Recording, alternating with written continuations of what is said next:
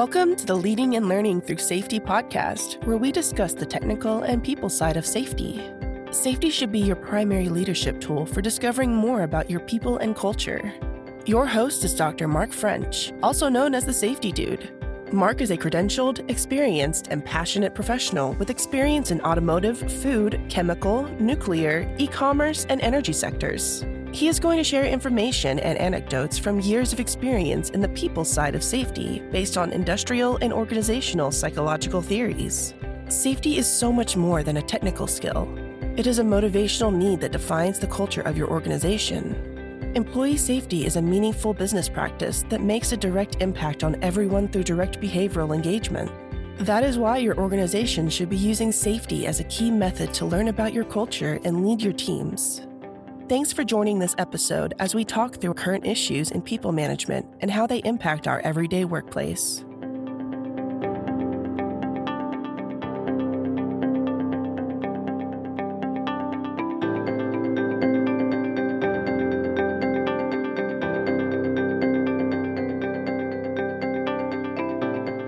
Welcome to this episode of the Leading and Learning Through Safety podcast. Hi, I am your host, Mark. So happy that you have joined me once again to talk through issues in health and safety. How do we better prepare our teams? How do we better learn? How do we better lead? So took a week off around Thanksgiving. Glad for the rest. Now I'm back in the broadcasting chair, ready to go, ready to talk again about some things that I have seen in the news that have really sparked some really interesting, I guess shower thoughts would probably be the best way. I'd say conversation, but most of the conversations have been with myself. So that probably is almost weird. The one that really struck me, one, because it's near home, and two, kind of a surprising, was this was a few weeks ago, earlier in the month, or earlier in November, and it was in the Toyota plant, Georgetown, Kentucky. Now, Toyota is very well known to have some good safety practices, and unfortunately, there was a fatality that happened about middle of November. Basically, what they were talking about in the news story, and I'll, of course, post a link to the news story in my Facebook and LinkedIn for this podcast, is that an item fell off a forklift and struck an employee, and they succumbed to the injuries. I did a little bit more digging, and I can't verify the truth of it, but a lot of the Facebook comments around this event talked about potentially that they were moving lockers around, and the lockers became dislodged and fell. Cannot confirm that officially. There's been no official word that I can find of what exactly happened. I know OSHA will investigate. There'll be more information much further down the road, but it jogged my memory of something that happened probably over 5 years ago. I was working for an organization. I was part of a division that did a really nice job of sharing safety information. And that information was shared usually on a call. So in the organization I was with, a lot of the times, they would just share through the prospect of just a safety alert. The division leader that we had would actually bring all the plant managers and all of the safety managers onto a call and talk through any significant events. One of those events where some maintenance team members were loading up a set of lockers that were full, and they were having to transport them to another part of the plant, and they fell, and the person was not killed, but they were significantly injured with back, shoulder, and arm issues from it. And it was such an interesting investigation because a lot of the standard practices that usually would go into high hazard work were not there. And it created the whole idea of what is risk to you. What is hazard? What creates concern for what you're going to do? So I'll take that a little bit deeper. So this was the chemical industry. And so with PSM rules and a lot of other our JSAs were very thorough. You had a very specific process.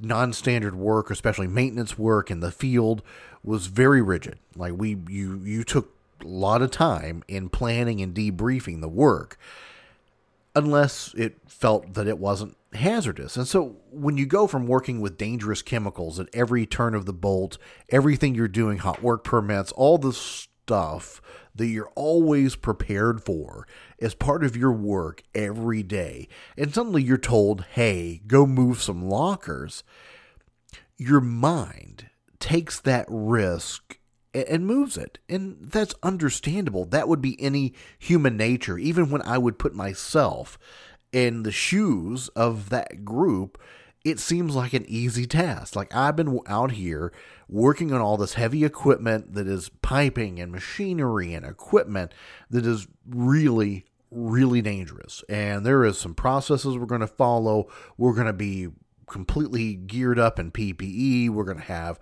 all kinds of lockout, all kinds of line break, all kinds of cleansing processes. We've done a lot of work to plan for this high-risk work that we're doing 80%, 90% of the day, where we're in very high-risk environment, and suddenly we're told to go down to the locker room and we need to move a bank of lockers from one wall to the other. No way. Got it. All on it. No problem. Let's roll. Let's get this done. And ultimately, it led to an injury because it wasn't secured. It was still full, like they didn't empty it out. And all the questions came up with, why don't you empty it first? Do some planning, just like you would do with a line break. You would flush it. Let's empty out the lockers before we would move them. Not a lot of planning went behind it. I mean, it was a real fast, like JSA, boom, boom, boom, check it off, sign it. Let's get a fork truck under these things. Let's put a guide rope to it and let's roll. And it led to an injury. And so I have no clue what happened with this fatality, but if indeed it was something along that line, and even if you have or working in somewhere that has huge equipment, lots of hazards, very high hazard environment where people come to work and they look at that piece of equipment and they go, I've got to work safe here because I know that's dangerous. I absolutely can tell it, I've seen it, I understand it, to know that I've got to take utmost precaution. What we have to watch out for sometimes in the safety world is the stuff that would seem like it's relatively low risk. And this also goes back to a lot of the work I did was on safety training and how engaging safety training can change the way we perceive risk. And some of the interesting findings in a lot of the research, especially from the Journal of Applied Psychology, they have a lot of interesting articles about how people perceive risk, how they understand fear, and how they understand that fear and risk combination in the workplace. It really points to when you go from a work environment where you are in a high-risk environment most of the time, and you have to make that shift into a low risk, you kind of turn off some of the senses. You turn off some of those really primal sirens that go off in the head to say dangerous, not dangerous, because you've had that sudden perception of risky behaviors and that shift to, compared to what I've been doing, this is pretty easy. And so even with really robust safety training, a lot of the time in those environments, the safety training is focused on those high hazard routine things that we know we can control. And so we walk into an environment where we're moving something with a fork truck that seems pretty relatively easy. And then we have an accident that results in a significant issue or even a fatality. We have to rethink those early processes, and we have to help our team recalibrate to understand that there is real risk still out there. So let's talk about that recalibration process when we come back in just a moment. This is the Leading and Learning Through Safety podcast. It's time to rehumanize the workplace. Having the means and methods to engage and empower your team is more important than ever. Fortunately, TSD Amalgamated is here for you. They focus on better understanding your organization's culture through team building, safety auditing, personal assessments, leadership training, and compliance-based systems. Their staff has the training, knowledge, and experience to help you achieve safety compliance and beyond. Visit tsdamalgamated.com for more information. Welcome back to the second half of the Leading and Learning Through Safety podcast. So this week we're talking about high risk, low risk. How do we take that perception of when you move from a very high risk, a very known high risk, anyone would look at it and go, wow, that looks dangerous, to a task that maybe someone would think is not so dangerous? How do we assure that we put the right thought process, not that the high risk, low risk need the exact same methodology, but there still has to be a methodology. And my guess is there probably still was in the case of what we were looking at, in even the case that I brought up from my past of hearing about, was that there was a JSA in place for the movement of these items, that when we stack this drawer system or these lockers onto a forklift and start to move them, there was probably a JSA. In the case of where I was at, it was a little bit hasty when it was put together. It wasn't as thorough, of course. Of playing Monday morning quarterback, it's easy to look at a JSA and go, well, why did you miss this? How did you miss this item? How did you not think to empty it? How did you not think to secure it differently? It's easy to talk about those things, but when in the moment someone's called away from a very high-risk job to something that doesn't appear as high risk, how do we make sure that we communicate that? A lot of it comes from being able to communicate that there is still risk, to engage our workforce to not accept high risk, low risk, that we mitigate it any way that we can, even if it takes longer. I imagine there were also pressures behind this movement. And I'll remember from my past where when we went in to do a huge job, sometimes there was even pressure then with confined space entry, with lockout, tag out, with line breaking, line bleeding, line cleaning. There would be a pressure involved in how can we do it more efficiently. It wasn't pressure to rush. It was pressure to understand the process and have things ready when they needed to be ready, not just rock back on our heels and let things delay. Be prepared. A lot of people misinterpret that, and it's easy to misinterpret that as we need to just get it done, rush through it, not take precautions, because we forget to remind people that we're not going to compromise on safety. Again, that's a whole nother thing we've talked about before, where people know they have to get the job done. People don't necessarily always remember that secondary motivational need of safety. They first revert to what keeps them employed, keeps them with food, water, and shelter. And it makes it simple for them to go, well, boss told me to take shortcuts.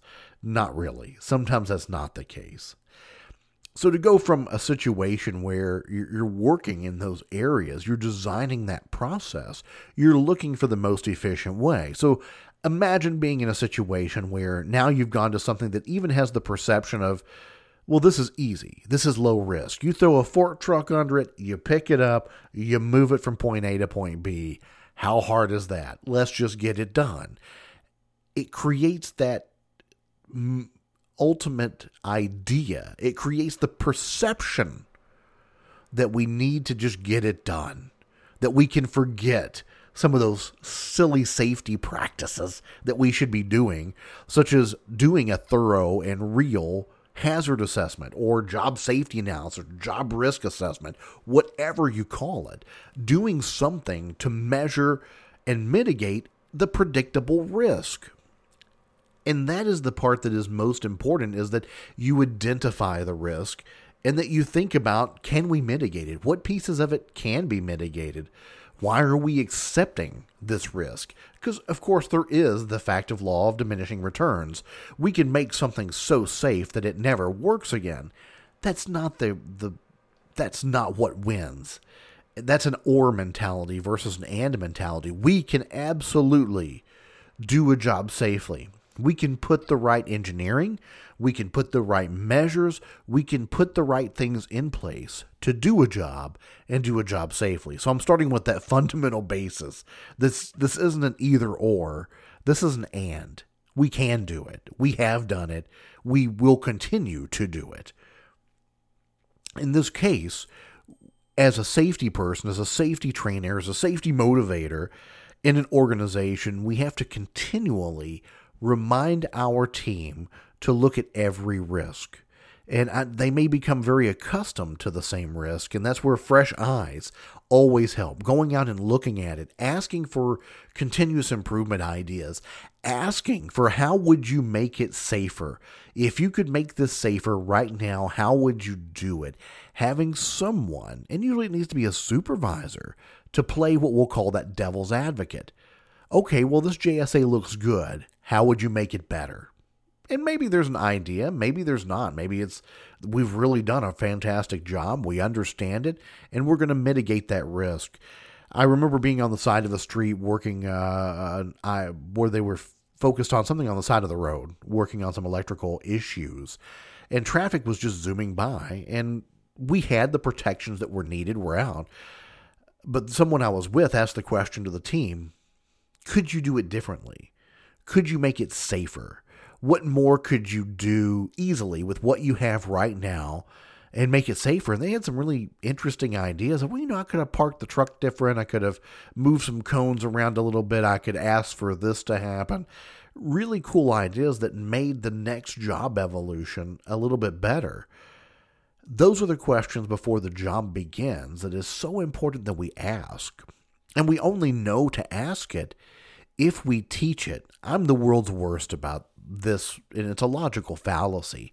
Basically, that if I know it, everybody should know it, because I don't know. I just feel like that if I've learned something, I'm probably the last person in the world to learn it, so everybody else probably knows it already.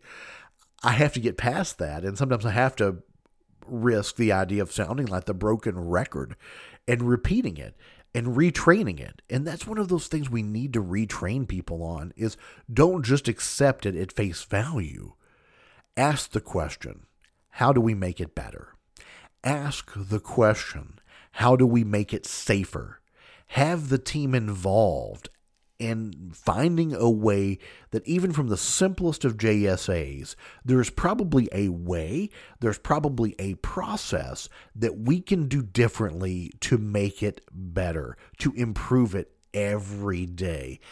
And that's the really part of that iteration that we need to focus on.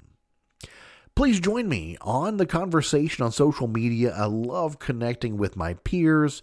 I really enjoy that. So I'm on Twitter at DrSafetyDude11. You can find me on my LinkedIn page. Also, there's a great Facebook page out there for my business. All of that really cool information occasionally post out there. I try to keep it going the best I can. But if you're someone who enjoys the podcast, you'll probably find something at least to chuckle about somewhere on those pages too. So would love for you to join me. Those links would be available on my webpage, markafrench.com, and hope you'll join me there also. Until next time we chat, stay safe.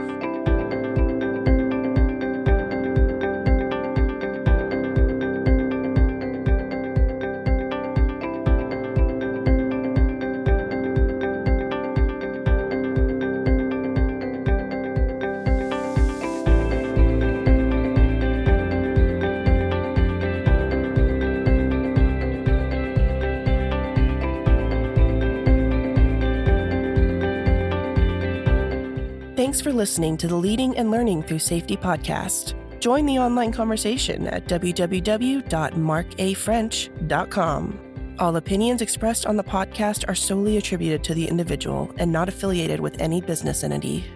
This podcast is for informational and entertainment purposes. It is not a substitute for proper policy, appropriate training, or legal advice.